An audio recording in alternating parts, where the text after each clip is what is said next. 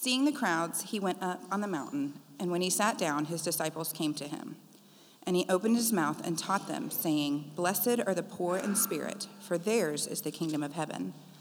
Blessed are those who mourn, for they shall be comforted. Blessed are the meek, for they shall inherit the earth. Blessed are those who hunger and thirst for righteousness, for they shall be satisfied. Blessed are the merciful, for they shall receive mercy. Blessed are the pure in heart, for they shall see God. Blessed are the peacemakers, for they shall be called sons of God. Blessed are those who are persecuted for righteousness' sake, for theirs is the kingdom of heaven. Blessed are you when others revile you and persecute you and utter all kinds of evil against you falsely on my account. Rejoice and be glad, for your reward is great in heaven, for so they persecuted the prophets who were before you." This is the word of the Lord. Thank you, Jess. When God was leading his people out of Egypt, they've been there for 400 years. They've been oppressed. And he was delivering them. He was setting them free. He got Moses to bring his people out of Egypt, and he had promised this land. He was giving them this land that they would live in. He established them as a people, established their kingdom from slavery and oppression to having their own place and being their own kingdom. God gave them, in that process, he gave them the law. He gave them the 10 Commandments, and he said, this is going to identify you as my people. You're going to follow these statutes. You're going to follow these laws. And then he started something there that has really it's all the way through our scripture, and it's tucked away in Leviticus, and which I know you guys do your quiet time in Leviticus all the time, so I'm just reminding you today that he says, "Speak to the people, Moses, tell them, I am the Lord your God. You shall not do as they do in the land of Egypt, where you lived. And you shall not do as they do in the land of Canaan, to which I'm bringing you. You shall not walk in their statutes. You shall follow my rules. Keep my statutes and walk in them. I am the Lord your God." So front end, back end, I am the Lord your God. Don't live like the Egyptians. Don't live like the people in Canaan that I'm going to give you their land. Don't look at them and try to fit in with them and that culture and do what they're doing. Don't live according to their ways and their statutes. You have a different calling. You're going to look different. You're going to live by my statutes and by my decrees and by my rules and by my standard. And it's going to set you apart. It's going to identify you as a different people. I hope that what you're seeing as we've been unpacking the beginning of the Sermon on the Mount, the beginning of Jesus' public ministry and teaching, I hope that you're seeing the same thing.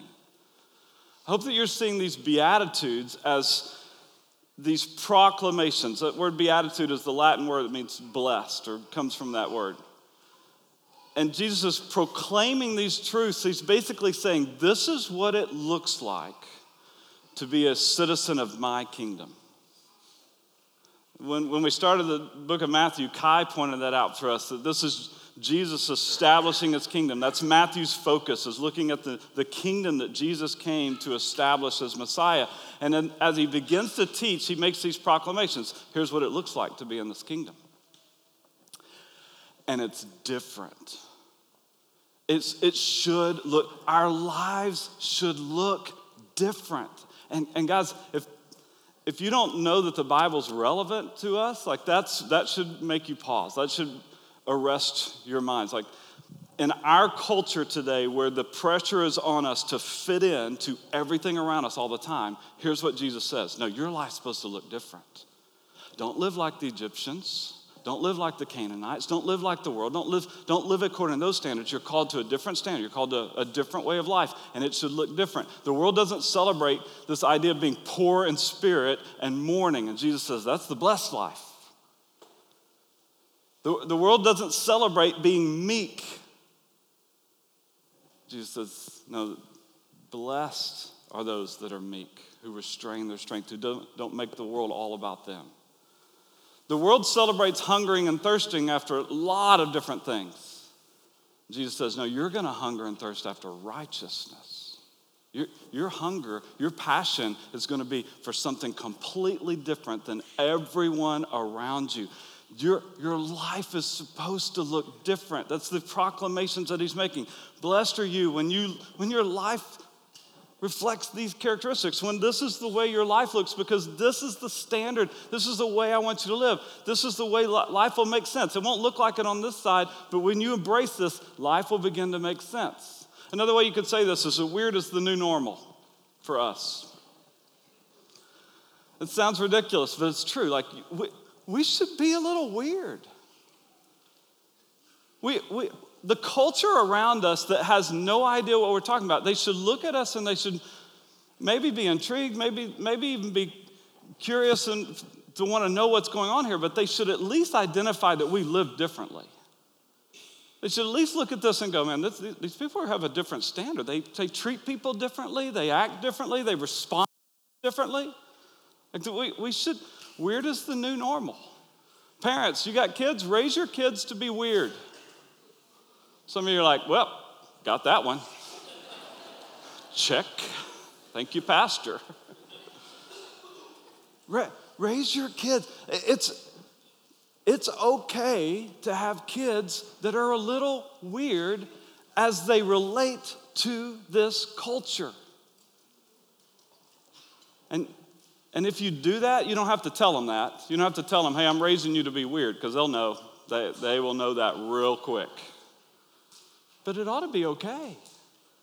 How we view all the things that they're having to view, they ought to have a different lens to look through it. What does it mean to be poor in spirit? What does it mean to mourn? What does it mean to hunger and thirst after righteousness? I think we ought to spend that kind of time there. I think we ought to really, really lean into that. But here's the danger in that, and you guys know this. The danger is that you miss the forest for the trees, that you get so focused on the one thing that we're talking about that you miss that big picture. And so I want to remind us that Jesus is not giving a multiple choice thing here. Like, this is not, hey, pick the one that you want to be and be that. I don't really want to be meek, so I will just hunger and thirst after righteousness. No, it's not a multiple choice. I don't want to be meek, but you should be meek. I don't want to be merciful, you should be merciful. It's not a multiple choice. He's describing, here's what it looks like to be in the kingdom. Here's what it looks like to be a citizen of the kingdom. All these characteristics should be present in our lives. It's kind of like that fruit of the Spirit. This is what God is producing in our lives. This is what God is doing in our lives, and this is what it should look like. So don't miss that big picture that it's all of these make up a citizen of the kingdom. And as you look at the big picture, I think that you start to see a connection between each and every one of these. It's so easy to forget that when you isolate them the way that we're isolated. So let me just remind you that they all seem to be connected. When you're poor in spirit, it means that you realize, I need Jesus. I have nothing to offer on my own in righteousness. I'm a sinful person, Savior. I need Jesus to rescue me. And so that poor in spirit, you realize all I did was sin. All I did was rebel. I offered nothing to him. And it leads you to mourn. It leads you to mourn over your sin, to feel really sorry for your sin, to mourn over it. And when you realize that you don't bring anything to the table, then you realize it's not about you. It leads you to an attitude of being meek. It just kind of seems to be connected. And then those first three kind of talk about our emptiness, that we're meek, that we're mourning, that we're poor in spirit. We have nothing to offer. And so we need something to fill us up. And guess what fills us up? The only thing that will really satisfy us is righteousness, is pursuing Christ with all that we have. And so when we realize that we're empty, then we can turn and we can pursue the thing that will really fill us up.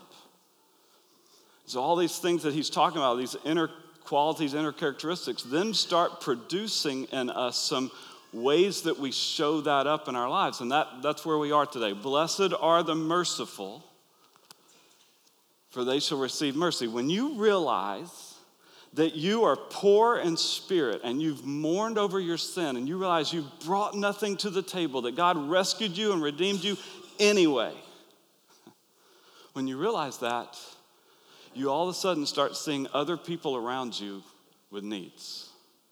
They're not an inconvenience anymore. They're people that are needy around me. Why? Because I realized I had nothing.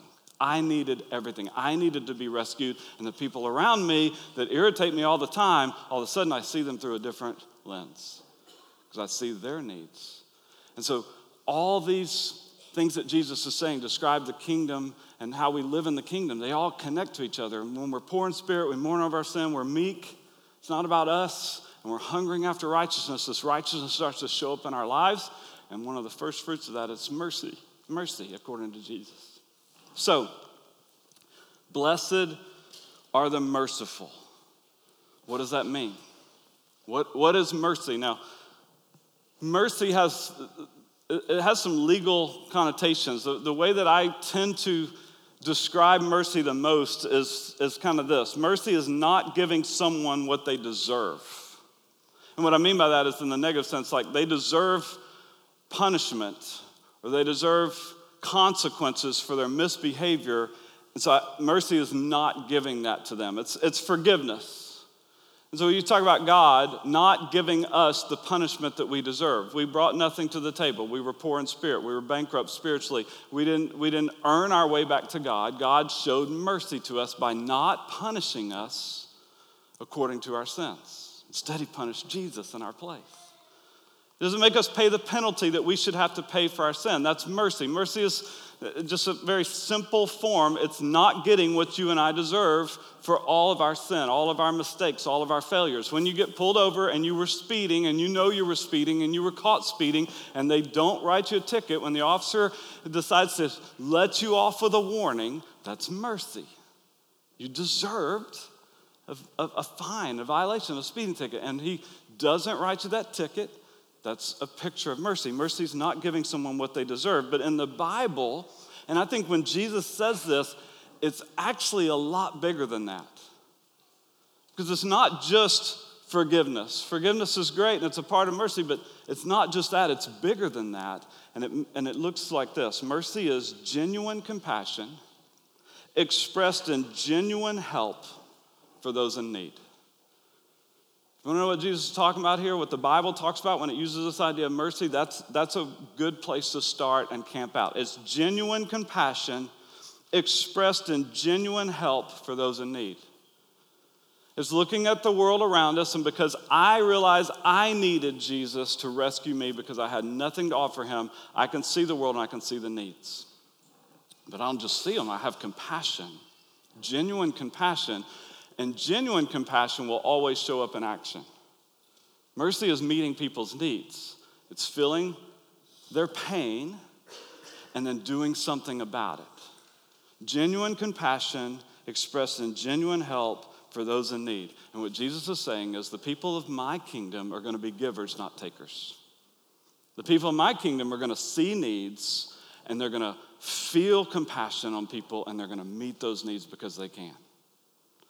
Genuine compassion, producing genuine help for those around us in need. That's mercy. That's what it is. And there's so many different ways we could talk about that. There's so many different ways we could illustrate that. There's so many different examples. I could even pull out within our body of our church and say, that's what mercy looks like. That's what mercy looks like. This is it in action. This is compassion in action. This is meeting people's needs. But I wanted to go to an example that Jesus gave. This example is found in Luke chapter 10, and it's a very, very familiar story to many of you, I would imagine. But I want to read it. I want you to read it and just kind of, even if you've heard it a bunch of times, read it, follow along on the screens as the words are up there, and just think about this story, because Jesus is giving us a picture of what it looks like to be a citizen of his kingdom and show mercy to people in need. Jesus replied, a man was going down, Luke 10, verse 30, from Jerusalem to Jericho, and he fell among robbers who stripped him and beat him and departed, leaving him half dead. He's in need, big time need. Now by chance, a priest was going down that road, and when he saw him, he passed by on the other side. So likewise, a Levite, when he came to the place and saw him, passed by on the other side. So you see the picture here. This guy was taken by robbers. He was beaten. He's half dead. He's laying there on the side of the road. And a priest comes by and sees the man. He says he sees him in need. And he moves to the other side of the road so he could pass by. Does nothing to help. Priest, the minister of God, performing ministry in the temple. The priest passes by on the other side. A Levite comes. Same exact story. Sees him, moves the other side, passes by. A Levite, not a priest, but he worked in the temple. He performed ministry in helping the priest. You got two guys in ministry that completely ignore the need. This is a pastor and a worship leader. It's what it is. It's Kai and Nick just completely ignoring this whole thing. Okay, I know that's silly. Nick would never do that. Nick would never do that to you guys. And Jesus is making a point. And then the surprise comes, because then a Samaritan shows up. They don't like the Samaritans. Samaritans don't like them. They don't talk to them. They walk around Samaria, so they don't have to go through that part of the country. A Samaritan shows up. Verse 33, but a Samaritan, as he journeyed, came to where he was, and when he saw him, he had compassion. He went to him and he bound up his wounds, pouring on oil and wine. Then he set him on his own animal and brought him to an inn and took care of him. The next day he took out 2 denarii and gave them to the innkeeper, saying, take care of him. Whatever else you spend, I will repay you when I come back. Which of these 3, Jesus asked, do you think proved to be a neighbor to the man who fell among the robbers? And he said, the one who showed him mercy. And Jesus said, you go and do likewise. Go be a citizen of this kingdom. Go show mercy. See the need. Have genuine compassion. I mean, it's so interesting that the priest and the Levite, who should know better, saw the need, no compassion, no help. I'm going to move over. This is not convenient for me in the moment. I move over here. That would cost me time and resources and who knows what. And I'm going to move over here. I'm going to pass by, and I won't ever tell this story. But the Samaritan, he stops. He sees the same need, sees it exactly the same way, but compassion takes over. That's what it says. He saw the man, and he had compassion on him. And that compassion, because it was real, wasn't out of duty or obligation or anything. That compassion motivated him to help. Genuine compassion produces genuine help. So he goes and he treats his wounds. He binds up his wounds. He apparently put essential oils on him, like it says that right there, oil and wine. He put him on his animal. He took him to the inn, put him at the inn. It says the next day he left, so he took care of the guy the rest of that day and through the night. Cost him greatly. When they were describing it later, they said, the Samaritan guy, he's the one who showed him mercy. That's what mercy looks like. Genuine compassion expressed in genuine help for those in need. So how do we do that? We don't have enough time to explain all the ways, so let me try to simplify it in 2 different ways that I think mercy shows up in our lives. Mercy is shown in our actions, first and foremost. I mean, that's so easy to see in the story. It's so easy to see in the Bible that mercy shows up in how we act. Genuine compassion is not genuine if it doesn't produce genuine help. And so it shows up in us feeding the hungry. It shows up in us taking care of people. It shows up in some of the things that we've put in front of you guys over the last few weeks even. And really since our church has been here, trying to meet needs around us. There's a new need for mentoring some kids at risk in the Rockwall School District. That's a merciful act for you to move towards them. It shows up in you cleaning out some things of our surplus and giving good items to people in need that are refugees that have had to start over with nothing in Fort Worth, and our students will go and take those to them over spring break. That's mercy. It's meeting needs. Seeing needs, meeting needs, shows up in action. So many ways we could describe that. So many ways I could commend you guys for that. But mercy also shows up in our attitudes.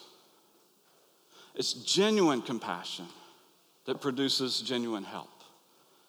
And so mercy shows up first and foremost in how we think, right? Like how we view people. Are they people that are inconvenient to me, or are they people that are in need? Mercy shows up in our attitudes. Mercy shows up when we overlook an offense. And we talked about that when we did our series on conflict, dealing with conflict. That sometimes, the Bible actually says that, sometimes you have the choice to overlook an offense and to say, that's not a big deal. I'm not going to hold that against that person. That's mercy. It's not giving them what they might deserve, some punishment. And it's mercy to show them that, to say, I'm going to overlook an offense. In order to do that, you have to have this attitude where you choose to believe the best about someone instead of choosing to believe the worst about someone. Now, let's just stop right there.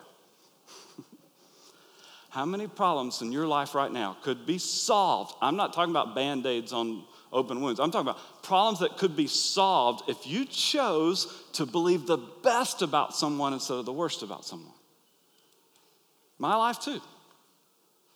Oh, I know they've always done this and this and this, and it's always been good, but that time they stepped out of line, they offended me, and so I'm going to choose to believe that that's who they really are. No. What mercy says, I'm going to believe the best about that person. I'm going to believe that this is who they really are over here. How many things in the world would be solved? Let's just talk about within the body, okay? Mercy's a big thing, and it extends, like the Samaritan man, it extends to our enemies, to people that are not like us at all. It definitely extends there, but let's just talk about within the body, how we get along, how we treat each other with mercy. We don't have to talk about enemies yet, because Jesus is going to talk about that in the next chapter. That we choose to believe the best about someone, and then we choose to respond to them as if we believe the best about someone. How would this change your relationships in here? How would this change relationships on whatever group you're in? How would it change your marriage? Oh, yeah. I did it. I went there. In your marriage, do you realize that you need actions and attitudes that express mercy to each other? In your marriage, you need that. If you don't think you need that in your marriage, then you might not be married. Check your papers. Like, you need that all the time. To choose to believe the best, to overlook an offense. To choose not to hold something against somebody. To choose not to hold a grudge. In your marriage, you need that. Kids, you got siblings? Students, you got siblings around you and they get on your nerve? You know, the Samaritan man could have shown up and said, I bet you deserved to be beaten today. You should have never been out. This is a bad place. Robbers are, you should have known better to be traveling alone. They could have given him a lecture about all the things that he did wrong. No, he just showed up and met the needs. And man, I watch siblings all the time that are so good at pointing out the faults in each other. You need to show mercy. You need, in your actions and in your attitudes, and maybe it needs to start in your attitude of looking at them going, I'm going to assume the best about my sibling for the first time ever. I'm going to try something new. See what the result of that is. Mercy is shown in our actions and it's shown in our attitudes. So students, you give mercy to your parents. Because you know, as a teenager, your parents do not have a clue. You know that. I know it because I don't have a clue. And so you're going to show mercy to them. You're going to choose to believe that they actually have your best interest at heart and the things that they tell you to do or the things that they take away from you. It's mercy. Jesus is saying, in my kingdom, we're going to be characterized by that, by mercy, in our actions and in our attitudes towards each other. That's what mercy is. That's how we show it. Why? Why would we do this? And I think that's such a great thing about these beatitudes, these proclamations, is that Jesus says, this is how you live a life that's blessed. This is how you experience the blessing of God in your life. But not just that. Every one of the beatitudes has a promise on the other side. Blessed are the poor in spirit. Theirs is the kingdom of heaven. When you realize that you have nothing to offer, then you realize and you can accept the gift that Jesus gives us of salvation. When you mourn, you'll be comforted. When you hunger after righteousness, you'll be satisfied. That'll really, really satisfy you. And here's what he says to those of us who want to embrace this idea of mercy. Blessed are the merciful, for they shall receive mercy. Now, if you're writing stuff down today, I want you to write it down this way. The merciful will receive mercy from God. And I want to make that distinction because I don't want you to think this is some kind of promise that Jesus makes where if you will show mercy, you'll get mercy back from other people. You know that doesn't work, right? That's you may think, well, I'm going to name and claim that thing, but that don't work. I'll show mercy and then everybody else will be merciful to me. No, they probably won't. There's nobody that ever lived that was more merciful than Jesus. And they killed him. In John chapter 8, there's that story where the woman's caught in adultery and he does the whole writing in the sand thing that we don't know what was going on there, but he basically All the accusers that are condemning her leave. They want nothing to do with it. And he says to the woman, hey, does anybody here condemn you? Who's condemning you? Anybody? She says, nope. He goes, neither do I. Mercy. At the end of chapter 8, they're picking up stones to try to kill him. So Jesus is not saying, if you show mercy to people, you'll get mercy poured back on you from the rest of the world. No, what he's saying is that when you show mercy, you receive mercy from God. And that'll be good enough. That'll be more than enough for each and every one of us. The merciful will receive mercy from God. So, some of you have been around Crosspoint for a long time, and you know that like your gospel filter sort of like just sounded an alarm. Like that doesn't sound like gospel, does it? It sounds like we're earning God's mercy by being merciful. It's kind of the way it's worded. It's like, oh, so if I'm merciful, then I will get mercy back from God. But you take that gospel filter and that gospel lens and you lay it on everything that you see, because you know the truth that we don't earn anything. You know that the truth is that Jesus started with, we are poor in spirit. We don't have anything to offer. So he's not changing the story midstream and saying, but if you will be really merciful, then you can earn this. No, that's not what this is about. These Beatitudes are not conditions, they're promises. You understand the difference? They're not conditions. If you do this, then God will. No, Jesus is saying, no, I've promised this. And because I promised this, you're going to begin to take on the characteristics of these people that live in my kingdom. Does that make sense? Like, the people who show mercy are the ones who understand the mercy they've been given. You want to be merciful. It's not about you trying harder today. It's about you really looking more at God's mercy and understanding that better. So you're going deep in your understanding of what God has rescued you from, the mercy that he's shown you, the punishment that you deserve, how he met your ultimate need for salvation in Christ. And in the process, Christ took the punishment that you and I should have had to take. And the more we see his mercy, it produces mercy in us. And so then Jesus makes this proclamation. Those of you that show mercy to others, it's because you understand mercy. When you're merciful to others, it's because you really understand that God has given you mercy. There's another story in Matthew chapter 18 where it talks about that. Jesus gives another parable in Matthew. A little bit later on, we'll get to this, where he talks about this servant who owed his master a ton of money. The master said, come in, I need you to pay this. He said, I don't have that money. I cannot pay that. The master said, all right, I'm selling you off as a slave and your wife and your children. I'm taking all your possessions as payment. And the servant, he fell down on his knees and he began to beg, oh, please, just give me time. Be patient with me. Let me have some time. I'll pay it back, I promise. And so the master had pity on him, compassion on him. And in that moment, he said, you know what? It's fine. I'll forgive your debt. I will cancel your debt. And that servant walked out of that room and he walked out down to the hallway and he saw another servant in the house who owed him some money. Not anywhere near the amount that he owed the master, just a small sum of money. And he grabbed that servant by the throat and started choking him and saying, pay me what you owe me. The servant said, I can't do it. He fell down in front of him and said, please, just be patient with me. Let me have a chance. I'll pay you back, I promise. And he said, no.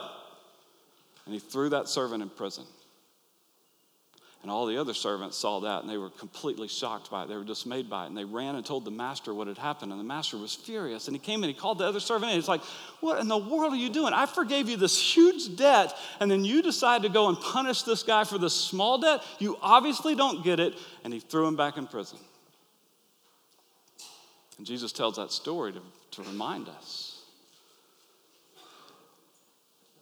If you don't show mercy to other people, it may be because that you don't understand the mercy that you've been shown. Think about that and put it in a real life situation in your head. When we forget, and that story's kind of crazy because I'm like, you just got forgiven this huge debt, and he walked out of that room and it looks like he forgot. I don't think he forgot. I think he thought, yeah, I probably deserved to be forgiven. He thought something about him made that master show compassion and mercy in that moment, that he had earned it in some way. I think that's what really happened. And so this guy has apparently not earned it, and so he treats him differently. And guys, as soon as we forget the mercy that God has shown us in Christ, it'll destroy our opportunities to show mercy to the people around us. I think that's what Jesus is saying. Blessed are the merciful. They're going to receive mercy for all eternity. There's a future tense to it, but it's because they know that they've already received mercy, that God has forgiven them. He has chosen to punish his son instead of them, and he's mercifully set the record clean. And when we know that, when we understand that, we walk in our world with mercy towards each other. Now, you understand that justice is involved in God's kingdom, right? That God is a God of justice. And it's not God is merciful sometimes, and then sometimes he's the God of justice and wrath over here. No, God's always the same. He's always, those things come together perfectly, maybe in some ways that we don't understand. But this one is pretty easy to understand because on the cross, when Jesus died, God was both just and merciful in that moment. He punishes Jesus, who didn't deserve any punishment, so he doesn't have to punish us, so we can receive mercy. But he's just. He doesn't just excuse the sin. He punishes. The sin was punished that day because our God is holy and just, but he punished Jesus instead of us because he's merciful. So there's times when you have to be a little bit more on the side of justice, if we're honest. There's times you can't just overlook all the failures of your kids and all their mistakes. You have to give some consequences. You have to give some punishment. There's times that you have to set boundaries with people. There's time for us to exercise justice in our world. But maybe we could lean a little bit more on the side of mercy. I don't think we've ever been accused in the church in America of just being too merciful. Maybe we lean on that side for a little bit. Knowing what Christ has done for us, trusting Jesus with all of it, with justice, mercy, all of it. We'll just lean over here and be more merciful and be known for that. In Ephesians, it says that God is rich in mercy. He got mercy for days, and it overflows to us. And because he's so rich in mercy, it overflows to us, and we get just kind of overwhelmed. When we stop and think about it, we're overwhelmed with what he's done and the mercies he's shown us. And if we're really focusing on that, it begins to overflow out of our lives into the people that we're doing life with right here. And then it begins to overflow into people in our community, and it begins to overflow to the ends of the earth. We become rich in mercy because God is so rich in mercy, and it just flows from him into our lives and out of our lives into the world. Let's be that people. Blessed are the merciful, for they will receive mercy. Let's pray. God, thank you for your love and thank you for your mercy. We did not deserve mercy. But God, you gave it to us. We didn't earn it. We needed to be punished for our rebellion, and you punished your son, Jesus, instead. And so, God, we want to say thank you. And we want to look at it and focus on it and think about it and meditate on it in such a way that it begins to, and it continues to produce mercy in our lives, in our actions toward each other, and in our attitudes towards each other. And God, I pray that you would be glorified in every single bit of that. It's in the name of Jesus, our merciful Savior, we pray. Amen.